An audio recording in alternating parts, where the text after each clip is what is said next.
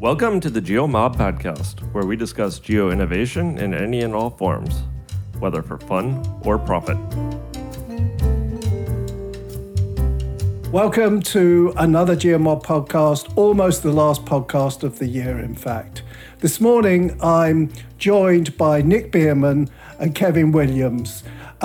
Nick is a freelance GIS trainer, a consultant, and a visiting research fellow at UCL. He's also, and probably more relevantly for this morning, the chair of OSGeo UK. Kevin is the lead product manager for Datamap Wales and has been a member of the data and geography team for some years and has spent nearly 40 years in the public sector. So he's a long-standing AGI Cymru steering group member. He's been involved in OSGeo in Wales, and he's an all-round good guy. And I've known him for a long time, as we discovered, and have spent several hours drinking beers together and talking geo. So at the start of the COVID pandemic, the OSGeo UK team hosted an online Phospher-G when only online events were around, and they were pretty novel. And I gave the closing keynote to that event, and I talked about how events might evolve, and I posited the possibility of some kind of a hybrid event. I'm not sure that I really knew what a hybrid event was. It was sort of going to be online and live at the same time. And 2 years later, the OSGeo UK team, under Nick's leadership, have created the first hybrid Phospher-G event. And today, I want them to talk a little bit about this and for us to understand what's involved in organising an event that's in multiple locations, it's online, it's in real life. So, first of all, Nick and Kevin, welcome to the podcast. Thanks, Stephen. It's great to be here. Yeah. Good. Yeah. And I think before we actually start talking about the event, Nick, could you just talk a little bit about OSGeo and OSGeo UK and remind our listeners, if they don't know, what OSGeo is about? Certainly. So OSGeo is the open source geospatial foundation and support global adoption of geospatial technology, and they support open software as well. Open is key to what they do. And they're a global organisation, and they run the global Phospher-G conferences. We are OSGeo UK, so we're what we call the local chapter. So we represent OSGeo in the UK and do UK-related things related to open source geospatial. The key one of these is running Phospher-G UK, the conference we're here to chat a bit about today. Okay, so let's get to the conference, Nick. Tell us what actually happened. It was November the 17th, wasn't it? I was away in a different time zone and couldn't join in. So tell us what happened, what was going on. Yeah, so we had one day and we had 9 different venues where we got together and we had some great keynote presentations. So we had Tim Sutton from QGIS, Anita Grasha and Regina Obi, all giving really interesting presentations, and we streamed those presentations. So we had a Jitsi call with them on and streamed those presentations to our 9 venues. And so we had these 9 venues across the UK, and each venue also had a series of local presentations. So these were done in person in each of those 9 venues. So we had a great selection of different presentations, over 30 in total. And most of those were recorded and some of them were also streamed. So we had some people joining us online as well. Right. And so if I was in, and I know Kev's going to talk about the Cardiff event in a minute, but if I was in Cardiff, for example, would I only hear the events, the talks that were going on in Cardiff, or could I hear a talk that was going on in London online? You had the option, and in a couple of venues, I know they had multiple rooms, so you could either listen to the local sessions or you could listen to another session in a different room. I was actually based in Southampton, and a couple of enterprising people pulled out their laptops, headphones, found a quiet corner, and listened to a different presentation elsewhere for one of the sessions. So there's flexibility to do both. Brilliant. So how many people came to the event? So we had 246 in person across the 9 venues, and we think about 50 online. So nearly 300 people in total, which I think was amazing for this type of event. So that's 20, 30, maybe 40 people in each venue. Yeah. Nice. 50. We had 50 in Cardiff. Wow. 50 in Cardiff. Wow. Yeah. And how does that compare to previous events? I mean, the last FOSS4G event, we can't count the last online event because that was purely online. There were no other events, and the numbers were crazy for that. I think we had nearly 1,000 people registered, and we reckon we had 600-700 people attending through the day. But that was purely online, and there were people from all around the world attending that. How does it compare to the in-person events that we've had in the UK? Typically, previous kind of UK in-person ones have been 100, 150, something like that. So we've doubled that, possibly slightly over doubled that. So and that was one of the things that we really wanted to achieve with this, is to get as many people along as possible and give them the kind of in-person experience as well. Because so far, I've been to various hybrid conferences, and the remote element is really difficult to do all the networking and discussions and all that kind of stuff. So we wanted to try and get as many people, give as many people that experience as possible. I love this. I love this idea. Having been a conference organizer numerous times, from a massive global FOSS4G to a couple of the UK FOSS4Gs, I love this idea because I'm guessing that the venues, what kind of venues did you have? Kev, describe the kind of venues that you had. Well, our venue was quite a big hotel in the middle of Cardiff. It was good. It was right in the city centre. It was easy to get to. Parking was easy, and seemed to be everybody turned up on time. I had a slight hiccup in the hotel that the reception was sending delegates to the wrong conference. I think it was a social services conference. So they sat there for a while wondering what was going on. And it was Beaujolais Day, of course. So there were a few parties in the hotel, a little bit loud. That didn't help much. We had about 50 register, and I think not many didn't turn up. I think less than 10 really, because there were a couple of COVID cases and the weather was awful as well. So that might have put a couple of people off. And they did travel quite a way in Wales, so from mid Wales and beyond Wales actually. Some came from over the bridge as well. We had superb sponsors, obviously Environment Systems and CGI, who sponsored our drinks. It was really good. We had lots of. Do you want me to go into the day, or do you want me? Go into that later on. Yeah. The venue was good. Yeah. So Nick, describe some of the other venues. Yeah, so we had a real mixture. It was often what people could organise and what was available. So in Bristol, we had a venue called The Shed, which was a great conference space just next to Bristol Temple Meads railway station. So really easy to get to.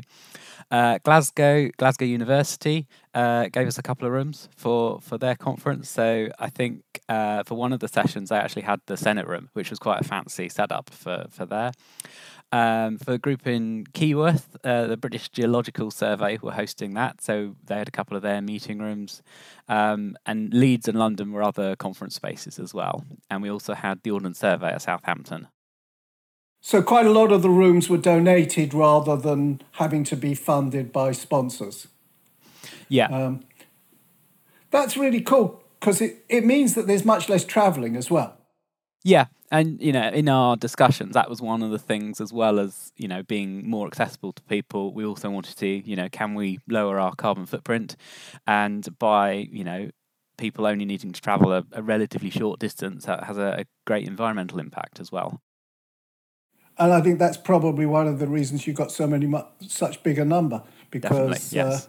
people don't have to travel. They don't, if you have an event in London, lots of people to come to an event in London need to take a day out, a night out, I mean, beforehand to get to it, it's so great. So I wanted to talk about sponsors for a minute because nobody can run a free event without sponsors. So who was sponsoring this? Tell me about the sponsors a bit, without listing every single name. Yeah, so the sponsors were key to this, and we actually had 19 different organisations overall sponsoring various different bits. So we had 13 what we call local sponsors. So these are people who donated rooms or paid for catering or that sort of thing at each of the venues. And then we also had 6 national sponsors. So they donated some more cash to allow us to kind of fill in the gaps for where we had extra bills that we needed to pay.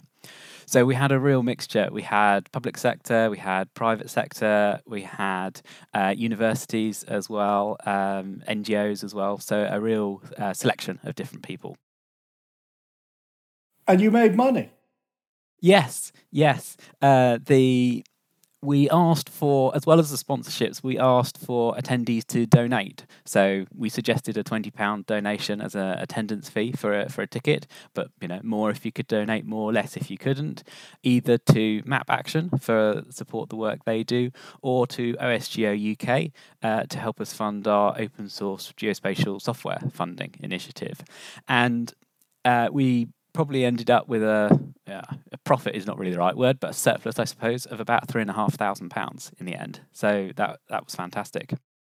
That is fantastic. And that's the second time we've done that, sponsored Map Action and OSGeo UK. It's a nice combination. Kev, you wanted to? Yeah, it was important, I think, for us that our sponsors at least had something to do with Wales. So we had a very generous sponsor, Environment Systems, who are based in Aberystwyth, and CGI, who we worked with on our projects as well in Wales. So I thought that was important, and as well as being main sponsors, they had speakers as well. So that was that was really good for us, and very good quality speakers too. So how many talks did you have in Cardiff, Kev? Ooh, Actually, in Cardiff. Good question. I think, Nick, it was about 6, I think, wasn't it? Something like that. Yeah. So also, I guess, if you've got 9 venues and you have 5 or 6 live speakers in each venue, that gives you quite a lot of slots to enable people to speak. And that in itself is a good thing because it brings out new speakers, and standing in front of an audience of 30 or 40 is a lot less intimidating than being in a big space in front of 200 or 300, let alone 1,000 at a big phosphagy. Yeah. And we had about 35 across the board, and all sorts of different presentations. We had some great stuff on Dorset Council and looking at routes to schools for school children and distances. We had a couple of workshops on GWR. We had quite a lot of open source related stuff, so how to get a good response on the Stack Exchange, and lots of demos of people who've been using open source tools. So I think practically all the sponsors did a presentation and they showed us some of the cool stuff they were doing with open source. Great. And conference isn't a conference without a little bit of social activity. And the problem with an online conference is that it's really difficult to do social well online. I know when we had the big phosphagy in Buenos Aires and we tried to have a party afterwards, we did, but it's not easy. So, but you had proper parties, didn't you, Kev? We did, yeah. Yeah, we did. We had a drink sponsor, and I think it really did add something to the day. People got together in the pub, and we had about 30, which is quite a high number considering, out of 50, you don't get that many carry on to the pub, especially if it's a bit of a walk. And because these people knew each other, there was a very strong geospatial community in Wales. Getting together after the pandemic was awesome. and students mixed with the pros, and had career advice, and there was so much to catch up on in the project. So it was fantastic, and basically we stayed there all night until the band came on. So it was quite a night, really. Great. Yeah. And was there a social event after in every one of the regions, Nick? The vast majority of them, yes. So Right. in Southampton, a group of us went to the pub next door, and I know the Bristol crowd did as well, and the Glasgow crowd did too. So we wanted to encourage the local organisers to do that, and we also ensured we had reasonable length lunch breaks as well. So lunch was provided at all the venues, and we you know, in the opening bit I explicitly said, make the most of these social opportunities, and if you're a student, go and talk to some of the professionals in the workplace. You might get some useful hints and tips. You might even get an interview. I don't know whether anybody did. It would be fun to know if anybody did. Well, I think it's a great thing if you can do that. I know that at the last Geomob in London, which I wasn't at, a student came along to that and reached out to Ed Freifogel saying that she was looking for an internship when she finished her degree. And he introduced her to me, and I introduced her to somebody else. And sure enough, she's got an internship with one of the companies who was actually at the event. So, that is a great thing that we can do, is to use our contacts to help students, and you're quite right to encourage them that they need to step up and say, look, this is what I want to do. I'm looking for an opportunity. Because we all want to hire them, and we need to help these students to get into their first jobs. So great, well done. So what lessons did you learn from this event?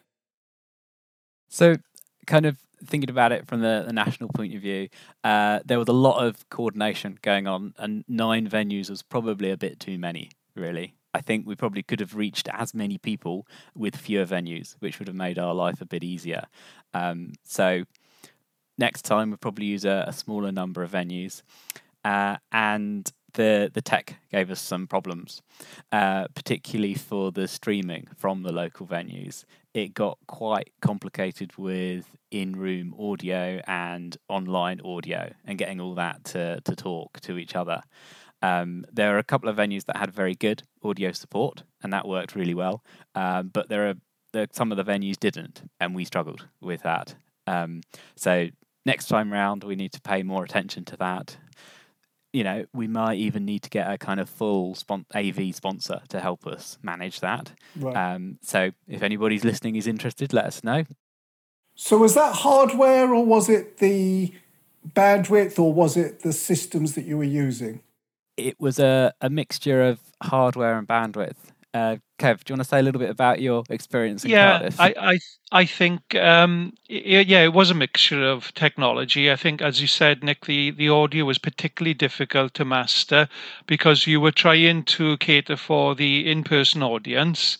I didn't have a wireless mic.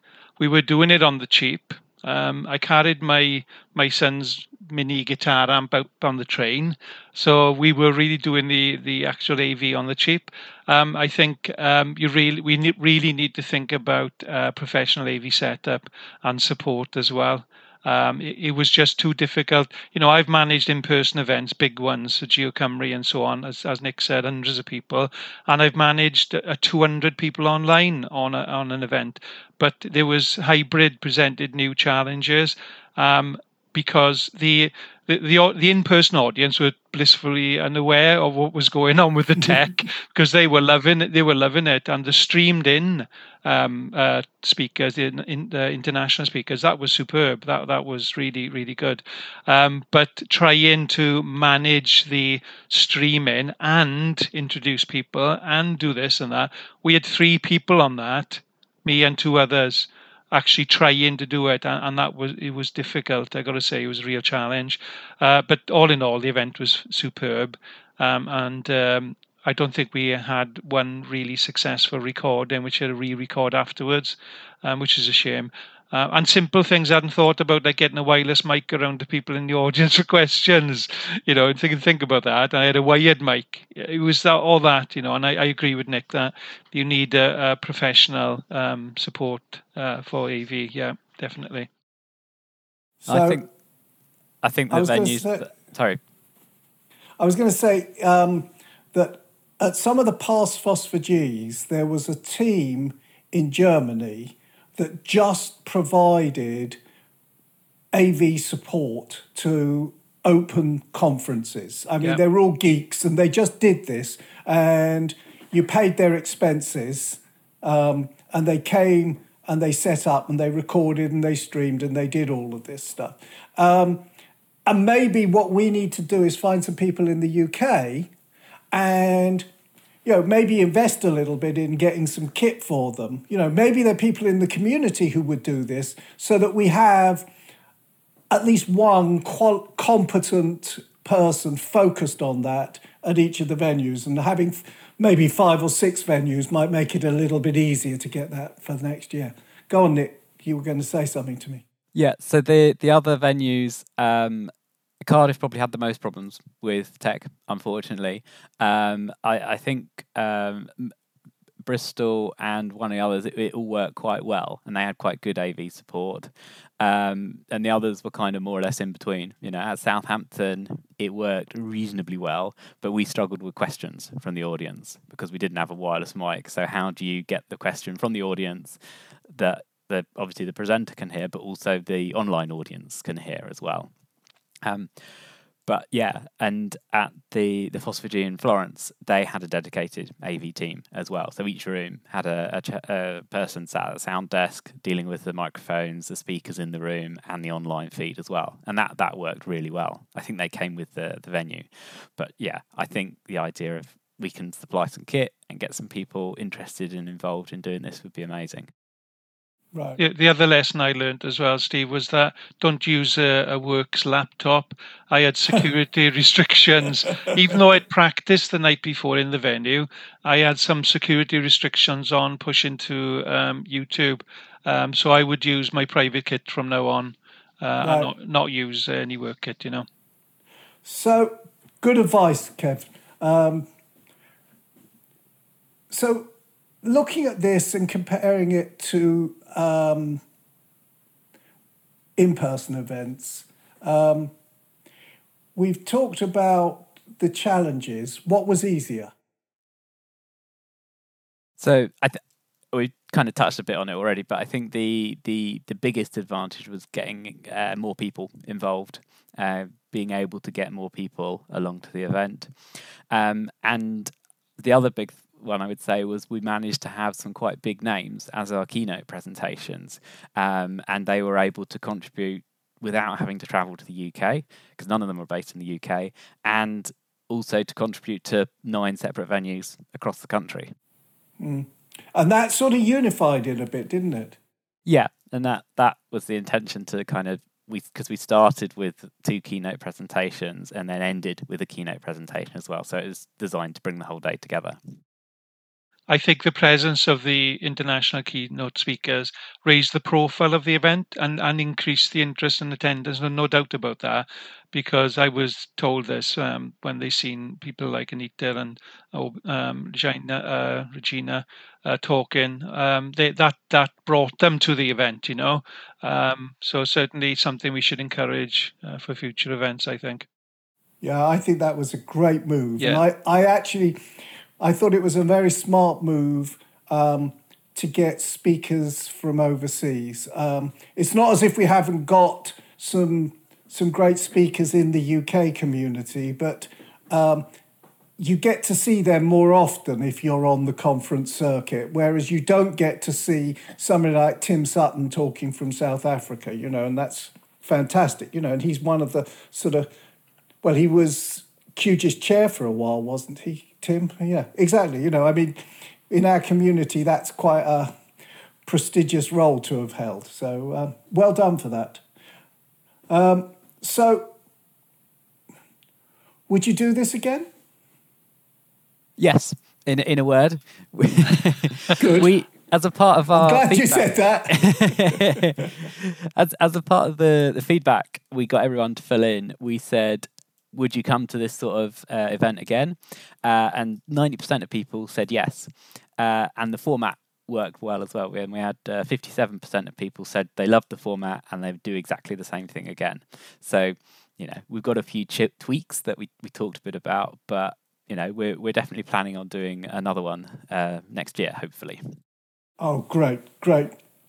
Please make certain that you let me know in advance so that I'm not out the country in a different time zone. Yeah, we will be posting on the OSGeo UK mailing list when we're going to have a discussion. So if people want to volunteer to help out, please join the mailing list. Details will be in the show notes at the bottom, and come along to the meeting, and then we can work out when we want to be and what we want to do and all that kind of stuff. Okay, great. So what else have OSGeo UK got planned for 23? So the other kind of big thing coming up is our funding of open source geospatial projects. So at our AGM in 2022, we've allocated about £4,000 worth of funding to a number of different open source geospatial projects.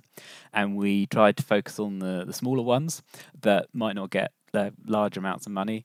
And we funded Regina O. We do a patronship of her for her work with PostGIS. We're a sustaining member of QGIS, and we supported Lutra's development of some cloud processing in QGIS, James Milner's development of TerraDraw, and some work from Niall Dawson on QGIS HTML formatting. And we want to make this a regular thing. This is the first time we kind of formalised it, but at every AGM, I want to have a bit of discussion about money and allocate some money to some great open source projects. We're obviously UK focused, so if there's something UK specific that isn't picked up elsewhere, or if you've got a great project, then please do keep an eye out for the call for submissions. And given the surplus we've got from the conference, we'll probably aim to do another £4,000 or so next year as well. So that's fantastic. The other thing coming up. And that actually makes the surplus, and I'm glad you used the word surplus, not profit, the surplus from the conference. When you make your donation or when the sponsors make their sponsorship, it's anything that's left over is going into open source projects. And I so massively support the idea of supporting small projects. The idea of a bit of funding to James for TerraDraw, which is a great project that he's been doing in his spare time, and to help him to do that. And it's fantastic. So well done to you. Kev, Yeah, just to add what's happening in Wales as well. I work for Welsh Government, we have plans to contribute improvements to some of the open geospatial stack. We were working with GeoSolutions on improving, and I've talked to Nick about match funding, some development around GeoServer Log4j vulnerabilities. As part of government, we need to make sure that this software is highly secure. We built a whole platform on it, but our policy in Welsh Government is to support open source and to contribute back, and I think that's really important for us.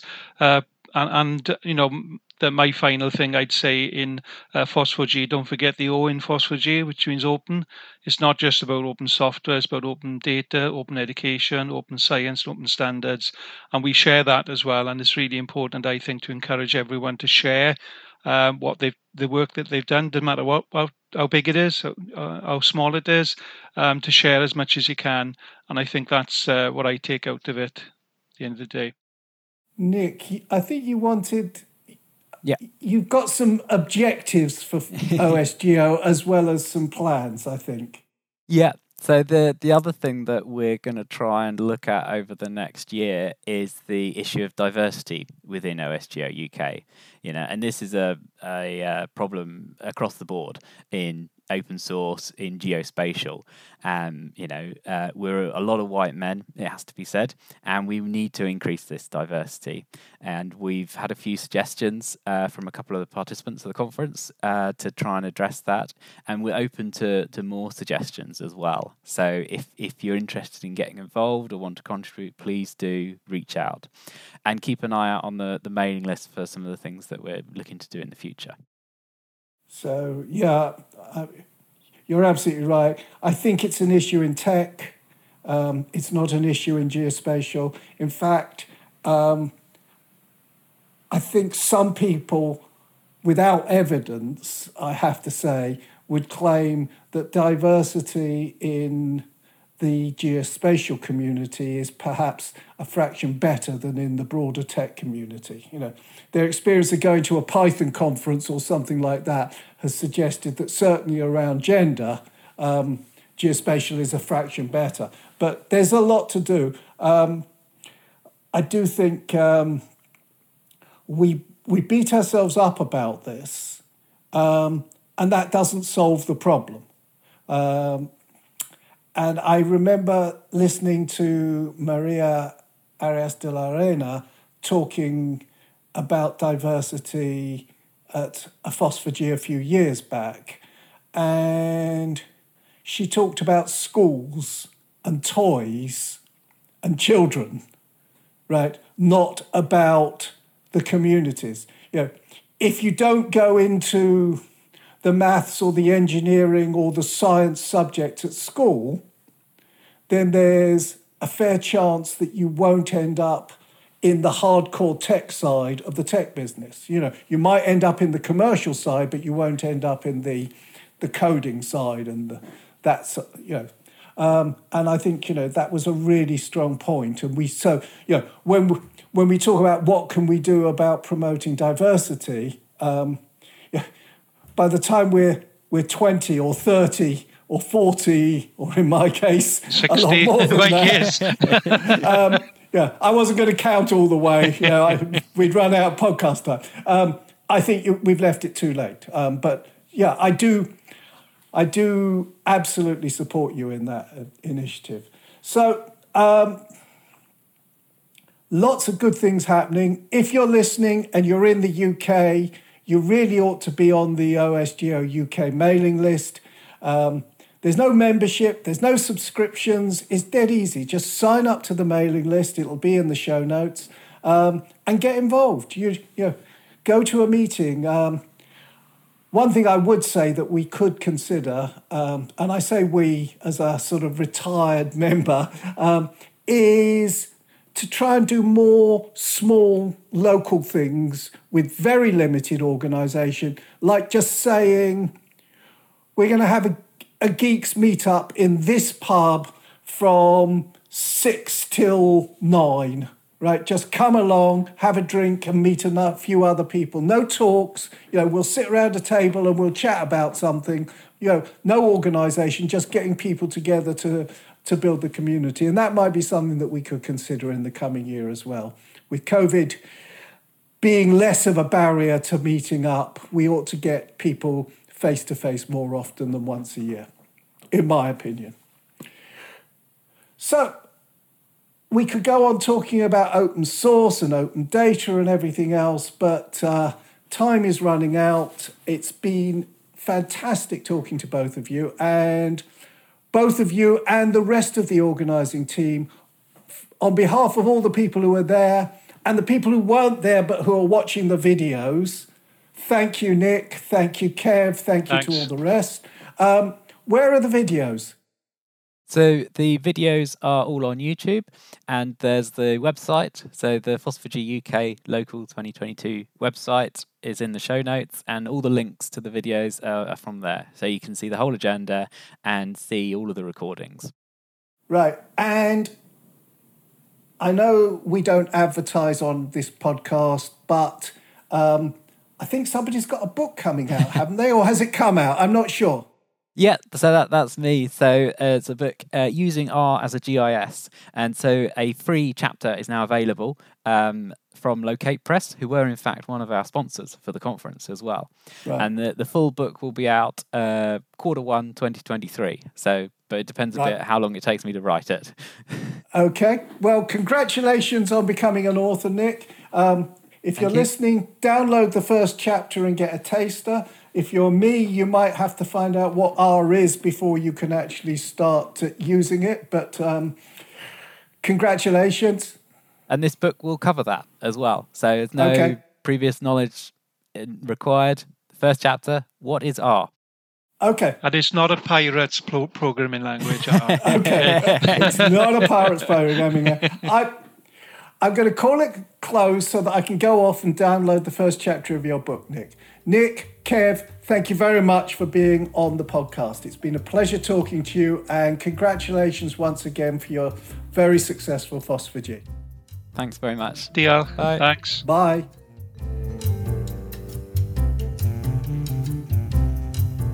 Thanks for joining us today and listening to the GeoMob podcast. We hope you enjoyed the discussion. Please get in touch with us if you have any feedback or suggestions for topics we should cover. You can get the show notes over on the website, which is at thegeomob.com. While you're there, you can sign up for our monthly mailing list where we keep you informed about upcoming events. You can, of course, also follow us on Twitter, where our handle is GeoMob. Thanks for listening, and hope to see you at a GeoMob event soon.